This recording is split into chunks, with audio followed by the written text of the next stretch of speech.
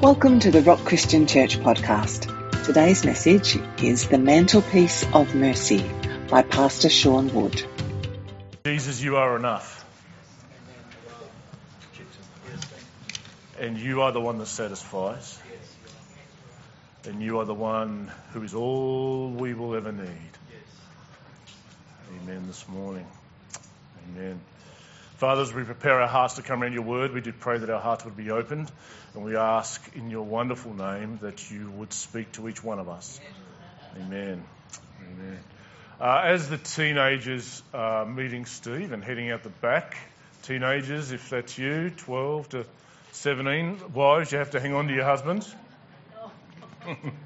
You can't send them out. Amen.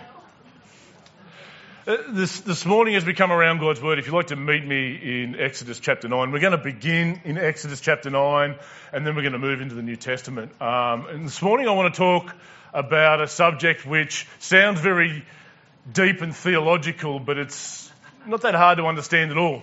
There's a biblical doctrine called election. And it's not something like you go to the polls and vote, but what that Greek word means is to choose. And the problem is that the minute I say the word election, the minute I say choose in regards to God, we cast our minds back to gym class when we were playing dodgeball at the end of gym class, and they would select two captains and you had to pick your teams, and everybody picked according to the skills that rested inside of everybody. That's not the election that speaks of God. What we will see today is that God has placed each one of us on the mantelpiece of his mercy to showcase us.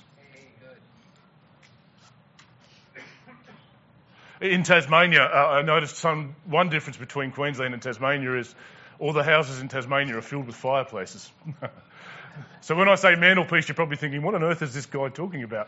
But a mantelpiece is something that sits above the fireplace, and on the mantelpiece is where you would display everything, or everything that was valuable to you, everything that was most precious to you. You know, photos of me and all that sort of stuff.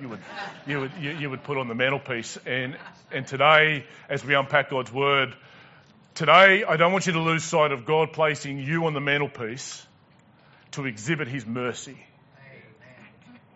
As a showcase of his mercy. You see, when we talk about things like election, we get caught up in silliness and we lose the purpose. That's right. I want to start with a parable this morning and then we'll do a little bit of a recap.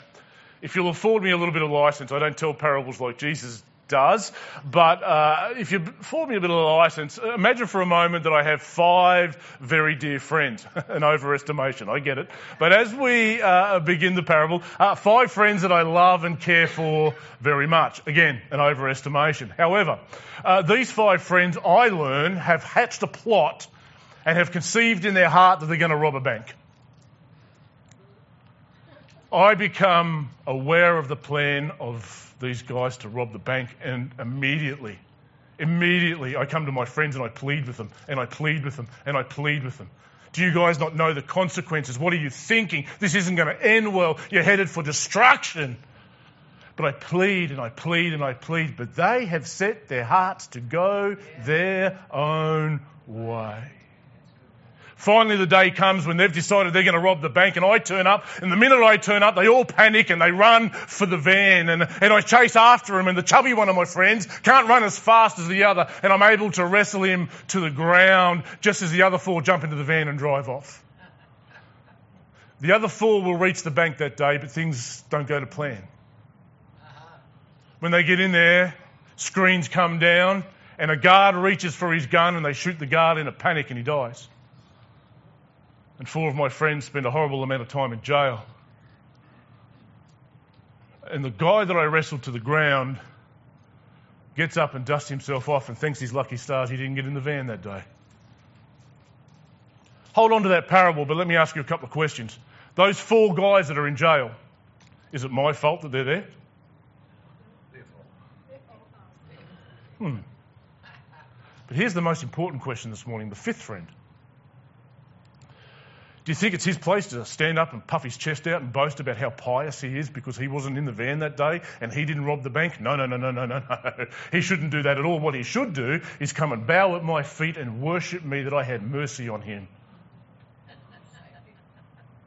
Again, an overestimation because I'm God, right?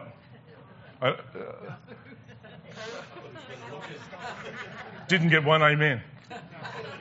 But I hope you hold on to that parable as we work our way through, because as we stumble into Exodus chapter 9, we stumble into some passages which can be very confronting. And we've been talking about Pharaoh, and we've been talking about the Egyptians, and we've been talking about the hard heart of Pharaoh. And we've discussed that sometimes we read that Pharaoh hardened his own heart. Sometimes we read that God hardened Pharaoh's heart. And sometimes we don't know who did it. But we know this. Pharaoh's heart was hardened and he had bent his own way to go his own way. What we lose sight of is just the fact that God doesn't wipe Pharaoh off the face of the planet means he's merciful, right? And as we work our way through the Exodus story, I was pondering this week. I wonder if this sounds familiar. Imagine for a moment you could go back a few thousand years and you find yourself in the wilderness. And on the horizon, there's hundreds of thousands of people walking towards you. And you're thinking to yourself, what on earth finds hundreds of thousands of people in the middle of the wilderness? So you go up and you pull one of them aside and say, what's going on here with you guys? What would they say? What would an Israelite say to you at that point in time? They might say something like this. I wonder whether it will go a little bit like this. I was in a foreign land, living under the cloud and shadow of death, enslaved by a master that treated us cruelly. They would go on and say that while we were in the foreign land and we had no hope, God came to us. I'll repeat that. God came to us. And under the covering of the blood of the Lamb, he brings us out by his power, and we're on the way to a glorious place. I've just told you the story of the Israelites, but I've just told you the story that should be everybody's story in this room. Is that we were in a foreign land, living under the shadow of darkness, living under the shadow of death, enslaved without any hope of being set free, and God came to us. And under the covering of the blood of the Lamb, he brought us out, and we're heading to a glorious place. You see, the story of the Bible is not just the story of Pharaoh, and it's not just the story of Israel. It's the story of us all.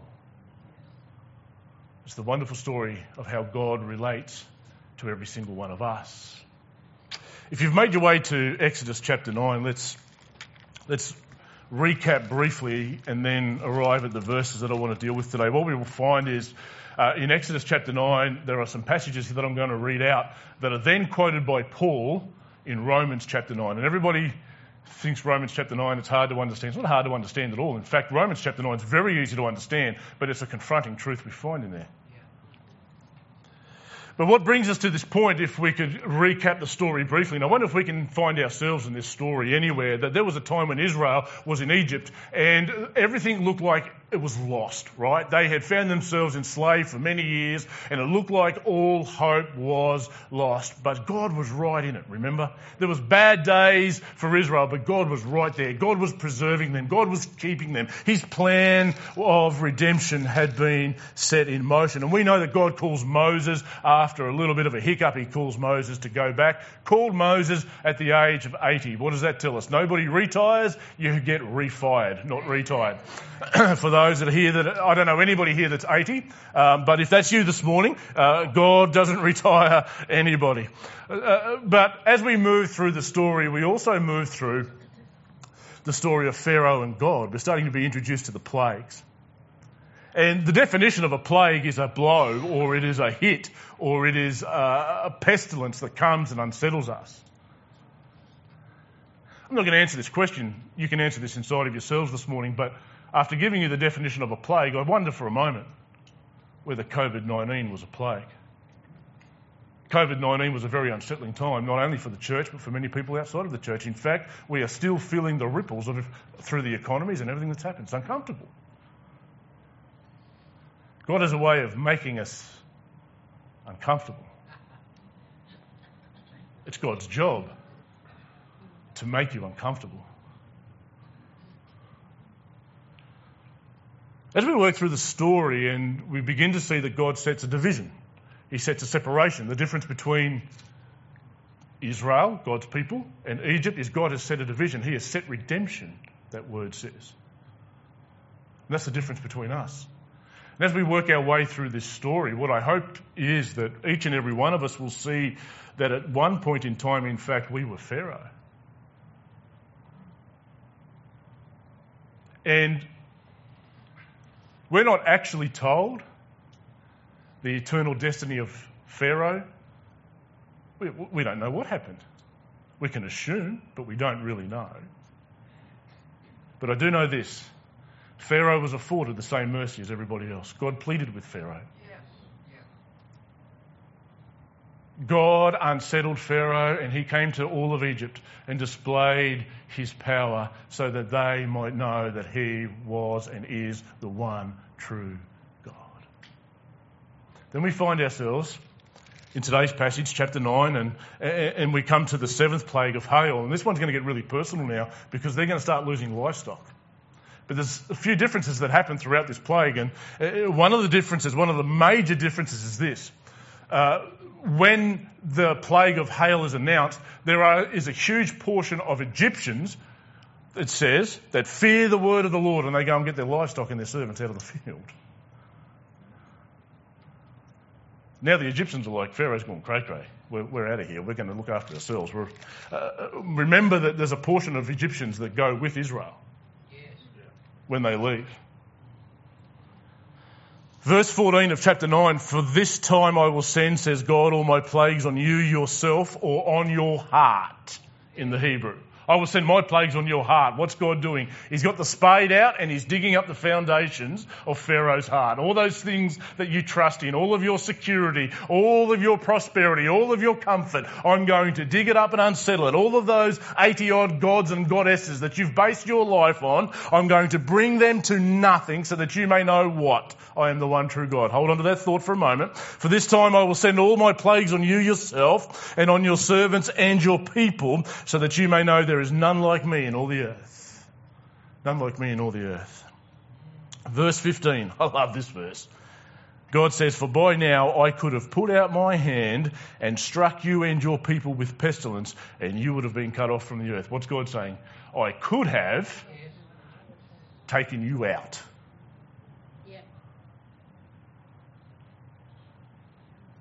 But he chooses not to. Wow. Why 10 plagues, right? Why not just jump to the plague? Why not just jump to number 10? Let's save a bit of time. Let's get on the caboose and get the train rolling. Let's just cut to number 10, get this dealt with and get out. No. There is time. Can I tell you that sometimes the most obstinate, resistant people cave to the mercy of God? Sometimes it's the hardest heart. We actually move into our Reaching Out series next week. We've got a question as we move our way in, kind of applies a little bit today. Here's one to ponder for the next few weeks. Saul of Tarsus, when he was converted, who preached the gospel to him? No one. God interrupted that man. He used Ananias to come and pray for him, yes. But God interrupted that man. If you could put your finger on any man in the first century and say God could never save that guy, it was Saul of Tarsus, right? Lord, Lord, who are you? Let's keep reading on. Verse 16, but for this purpose, says God, I have raised you up. For this purpose I have raised you up. For this purpose I have caused you to stand. To show you my power, or that you may clearly see my power. I've allowed you to stand. Why 10 plagues? Because I want to plead with your heart, Pharaoh. I want you to see my power, Pharaoh. I want all of Egypt to see my power. But more than that, so that my name may be proclaimed, in all the earth. Verse 17. You are still exalting yourself. The other major shift in this chapter, because we're not coming back to this chapter once we leave, the other major shift is after the plague, Pharaoh says, I have sinned. Okay. I have sinned. God is in the right. Me and my people, says Pharaoh, if you read the chapter to the end, we are in the wrong. And Moses says, I will go and plead with the Lord, but as for you, Pharaoh, I know that you don't yet fear God. There hasn't been a change in your heart. You're saying all the right words, but there hasn't been a change in your heart. But this raises questions, and elephants start coming into the room when we read verses like, but for this purpose, I've raised you up. I've raised you up. What, just to make a spectacle of Pharaoh? Just to display your power? Don't forget proclaiming his name in all that. Don't forget, by the time Israel reached the promised land, they've all heard about Israel. Yes. The reputation of Israel and their God preceded them into the promised land. And we've heard what God did to the Egyptians.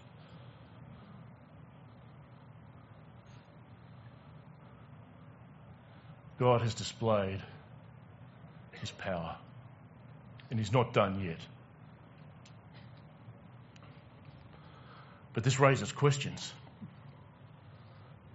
Questions like, is God unfair? Remember the parable at the start, right? Was it unfair that 4 people went and robbed that bank? Was it my fault that 4 of my friends went and robbed that bank?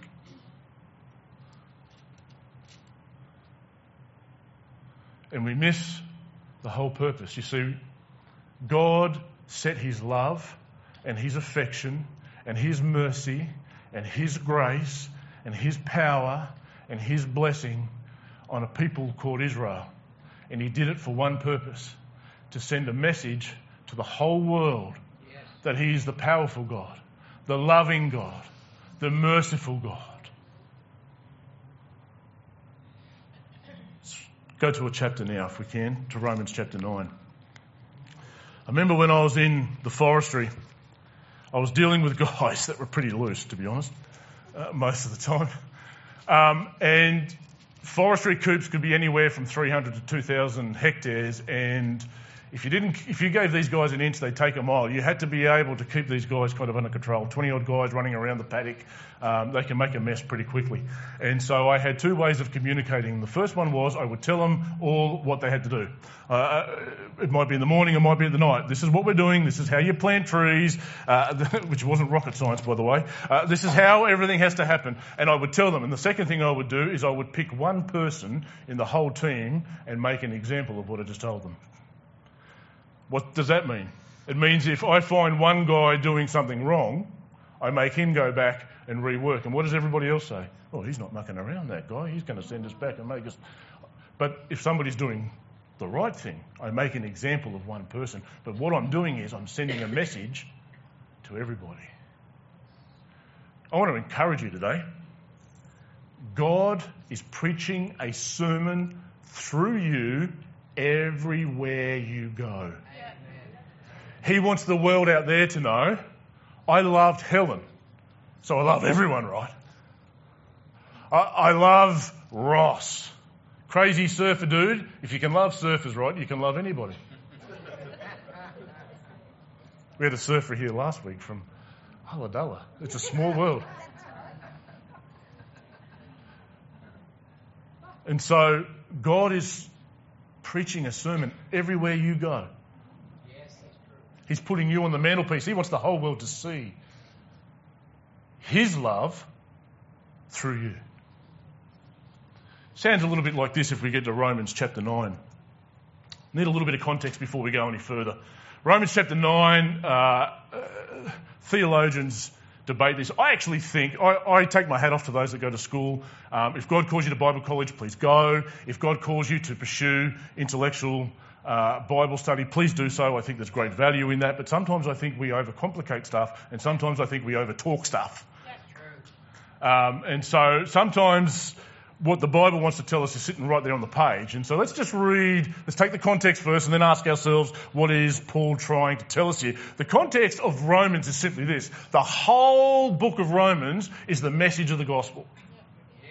from chapter 1 to chapter 16, it's the message of the gospel. It starts off with the fact that we all need God because we're under wrath. By the way, you can't fully understand mercy until you get a full grip on wrath. Yes. Pharaoh,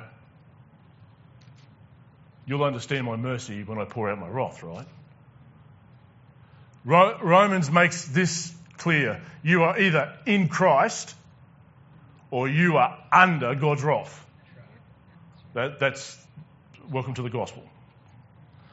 He goes on and explains, and I don't have the time to go through the whole lot, but he goes on and explains that a relationship with God is now available through Christ, not only to Jews, but to Gentiles, to everybody. It's available by faith, through grace, all those sorts of things. Then we get to Romans chapter 8, which is right before Romans chapter 9, and sometimes everybody runs off and says, this whole chapter is about foreknowledge and predestination. That's not what it's about at all. Romans chapter 8 is all about our security in Christ. Nothing can separate you from the love of God in Christ Jesus, and we are sealed by the precious Holy Spirit. That's the message of Romans chapter 8. And it ends with the 9 inseparable nors. What can separate us from the love of Christ? Neither height nor depth. No. Nothing can separate us from the love of Christ. Then what Paul does for 9, 10 and 11, he puts some brackets in, and he says, now we need to deal with the gospel concerning Israel. Because Israel had a problem. Israel thought, hang on a second, we're already in relationship with God.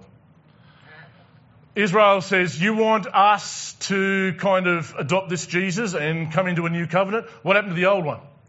What happened to all the promises in the Old Testament? What happened to all the promises of God? What happened to everything that the prophets foretold? And what Paul wants Israel to know is God hasn't swept you aside. He has fulfilled every one of those in the person of Jesus.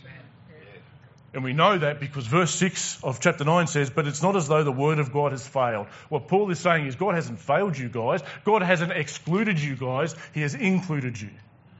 But he wants Israel to know something. Overarchingly, he wants Israel to know that a relationship with God is not about the clothes you wear. It's not about who your mum and dad is. And it's actually never been about that. Let's read on. Here's some examples we might know, and we'll take them as we work our way through. Then we'll get to the verses from Exodus chapter 9. Verse 10. And not only so, but also when Rebekah had conceived children by one man, our forefather Isaac. You've got to grasp what Paul's saying here. Paul says, though they were not yet born, twins. By the way, I'm going to digress. Twins are trouble.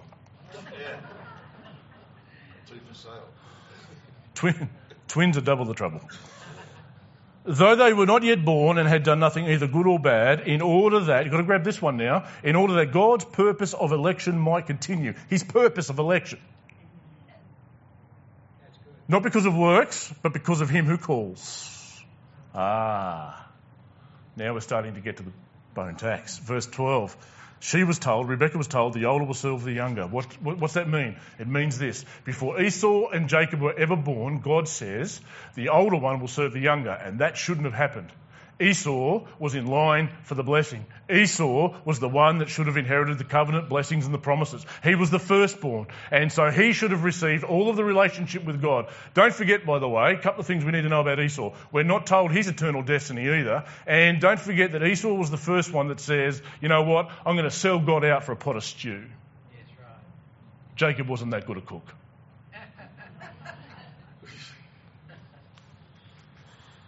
Verse 13, as it is written, Jacob I loved, but Esau I hated.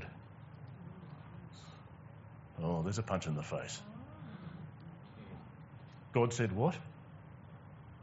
The word hated there is the same word that Jesus uses when he says, unless you hate your father, mother, brother. It speaks about rejection. It speaks about priorities. But God is actually telling us a message through Jacob and Esau, a message that had started all the way back then and it hasn't stopped. And we're going to get another couple of examples before we go any further. And it raises questions and it brings elephants into the room, and we're going to deal with both of those elephants. But it's kind of like this. A relationship with God is based on his mercy. Yes. What was there inside of Jacob that meant he deserved God's mercy? Nothing. What's the message to us? What is there What credentials do you bring that mean you deserve God's mercy? None.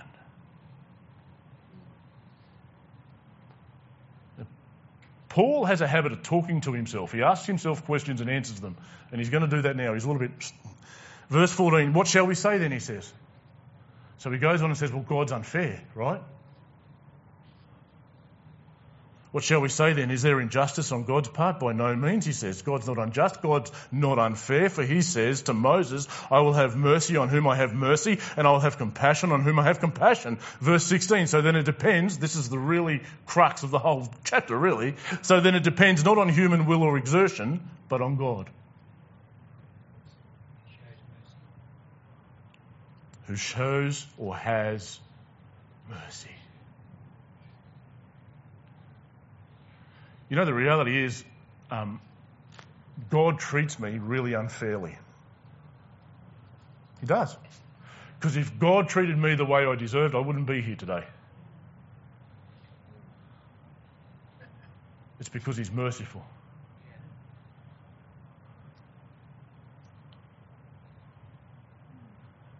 Let's keep reading on. For the scripture says to Pharaoh, now here comes the quote, for this very purpose I have raised you up, that I might show my power in you, and that my name might be proclaimed in all the earth. So then he has mercy on whomever he wills, and he hardens whomever he wills. And now there's another question. First we've dealt with unfairness.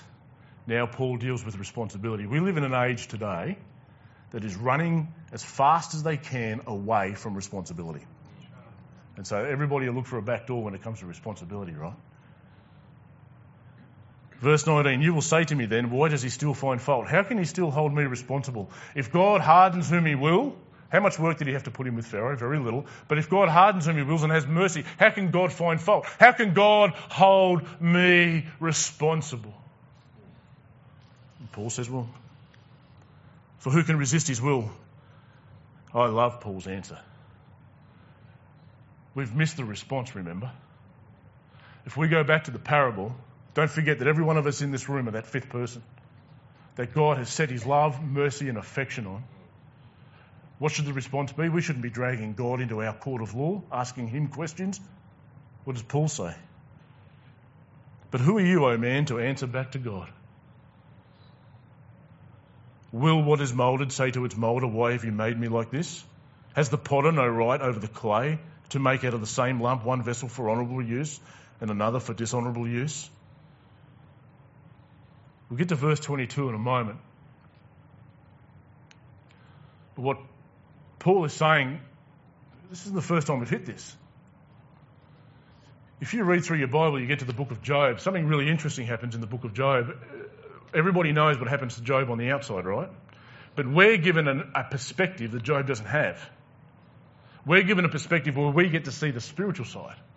We get to see that this is all happening to Job because, remember why?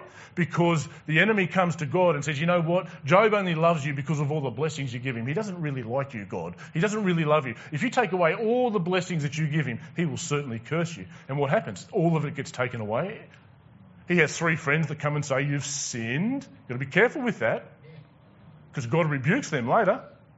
His 3 friends spend a long time saying, look, Job, you've obviously sinned, mate. You just need to repent, get over it, get on the horse, get back on the train. God rebukes them for that. And God could have shown Job the spiritual dimension, but instead he challenges Job's right to even ask. And when we get to chapter 38, God says, where were you, Job?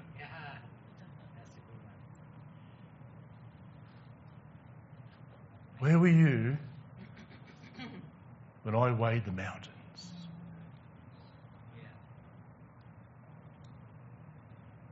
Who are we to question God? What should our response be? We should fall at his feet. Because he had mercy on us.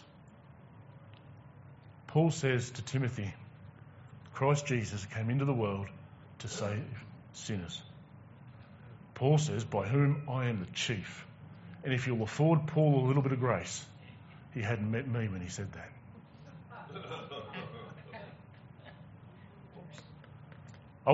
I could sum my testimony up very easily, just the same as Israel. I was in a foreign land. I was that far removed from God in a family. The only mention of God in the family that I came out of was when we wanted to use the Lord's name as a swear word. God came to me and brought me to himself. And he took this sinful rat bag and showed him mercy. And can I tell you, mercy will melt your heart. What God wants Israel to know in Romans chapter 9, what God wants all of us to know in the story of Exodus and in our own stories is simply this. My mercy and my love should compel you to fall at my feet and worship me.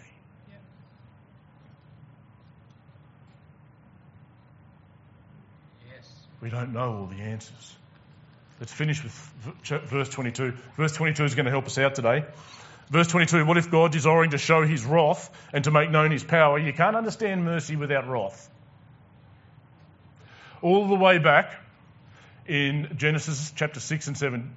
Genesis chapter 6 says this, and I wonder if we're too far removed from this today. Genesis chapter 6 says that the corruption and evil in man's heart had become so bad that God was grieved that he'd ever made mankind.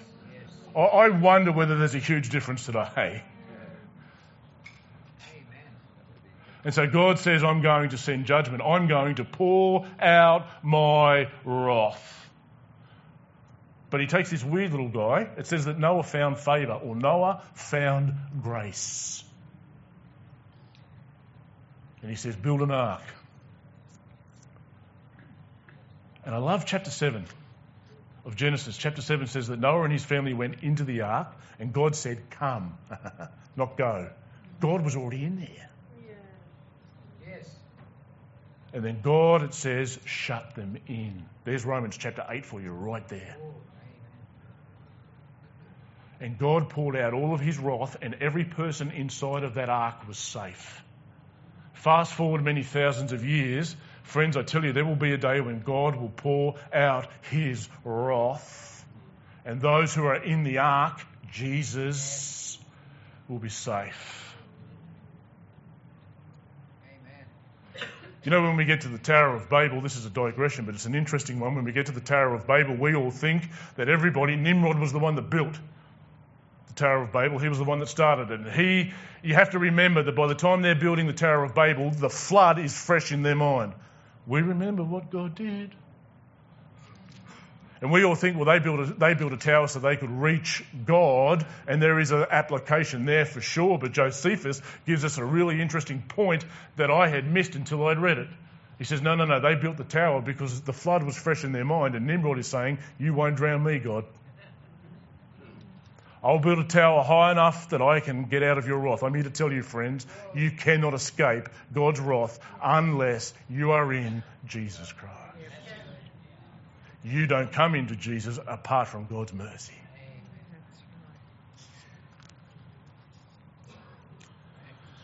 What if God, desiring to show his wrath and to make known his power, has endured with patience vessels of wrath prepared for destruction? Prepared for destruction. Prepared by who?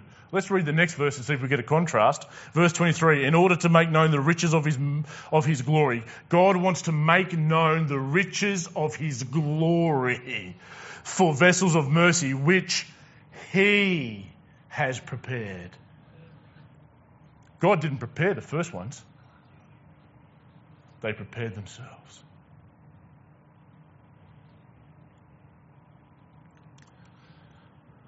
Friends, I think we have lost our place at the feet of a God that has lavished his mercy on us. That we've allowed the majesty of God to be reduced.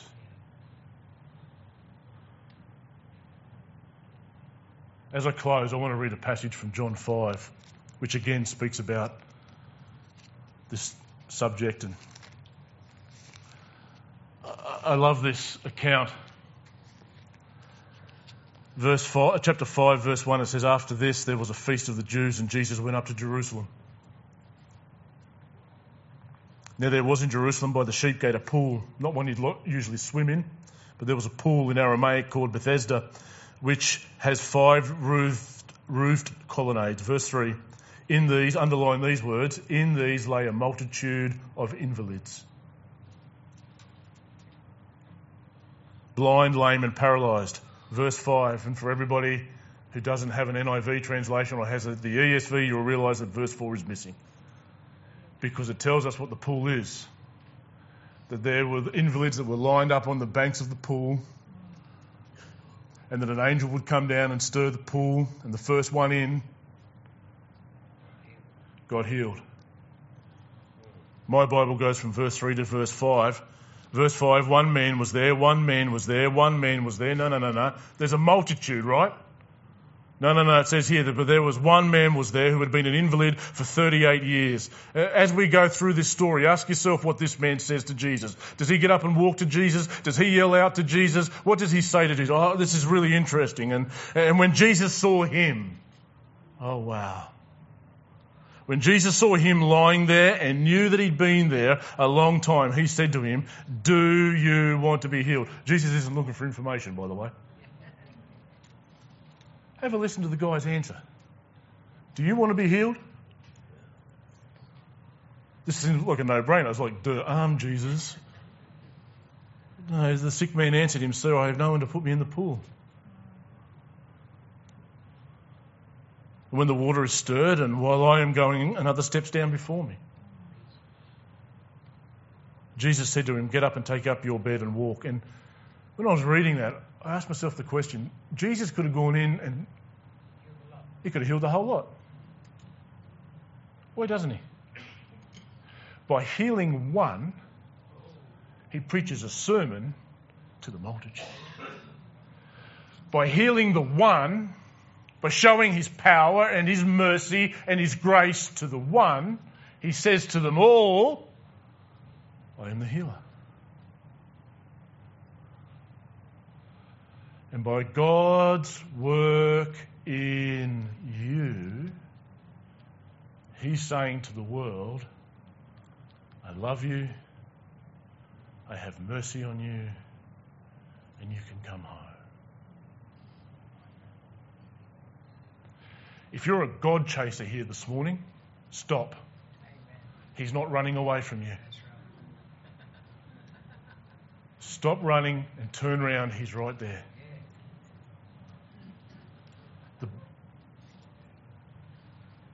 Let's pray. Father, this morning I pray that each one of us would go up to the temple like the man that you told us. And that we would fall on our knees and beat upon our chest and yell out to heaven, have mercy on us, O God. I thank you, Father, because there was a time when I was in a foreign land. There was a time when I was living under the cloud of darkness, and there was a time when I was enslaved. And you came to me and you showed me mercy and you melted my heart with your love.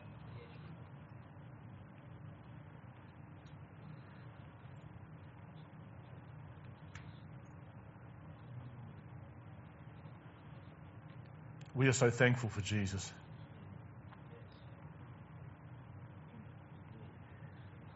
Father, I pray that through the life of every individual in this room that you would make known the riches of your glory. I pray that through this church, Lord God, through us as a body, that you would make known the riches of your mercy, the riches of your love, the riches of your grace.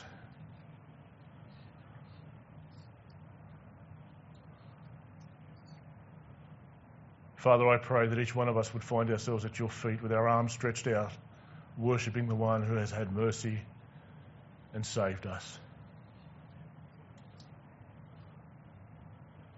In your wonderful name I pray. Amen. Thanks for listening to the Rock Christian Church podcast. To be notified when the next episode is available, subscribe on our website at therock.org.au. You can also connect with us on Facebook at The Rock Christian Church. We hope you have been blessed today, and we look forward to you joining us for our next episode.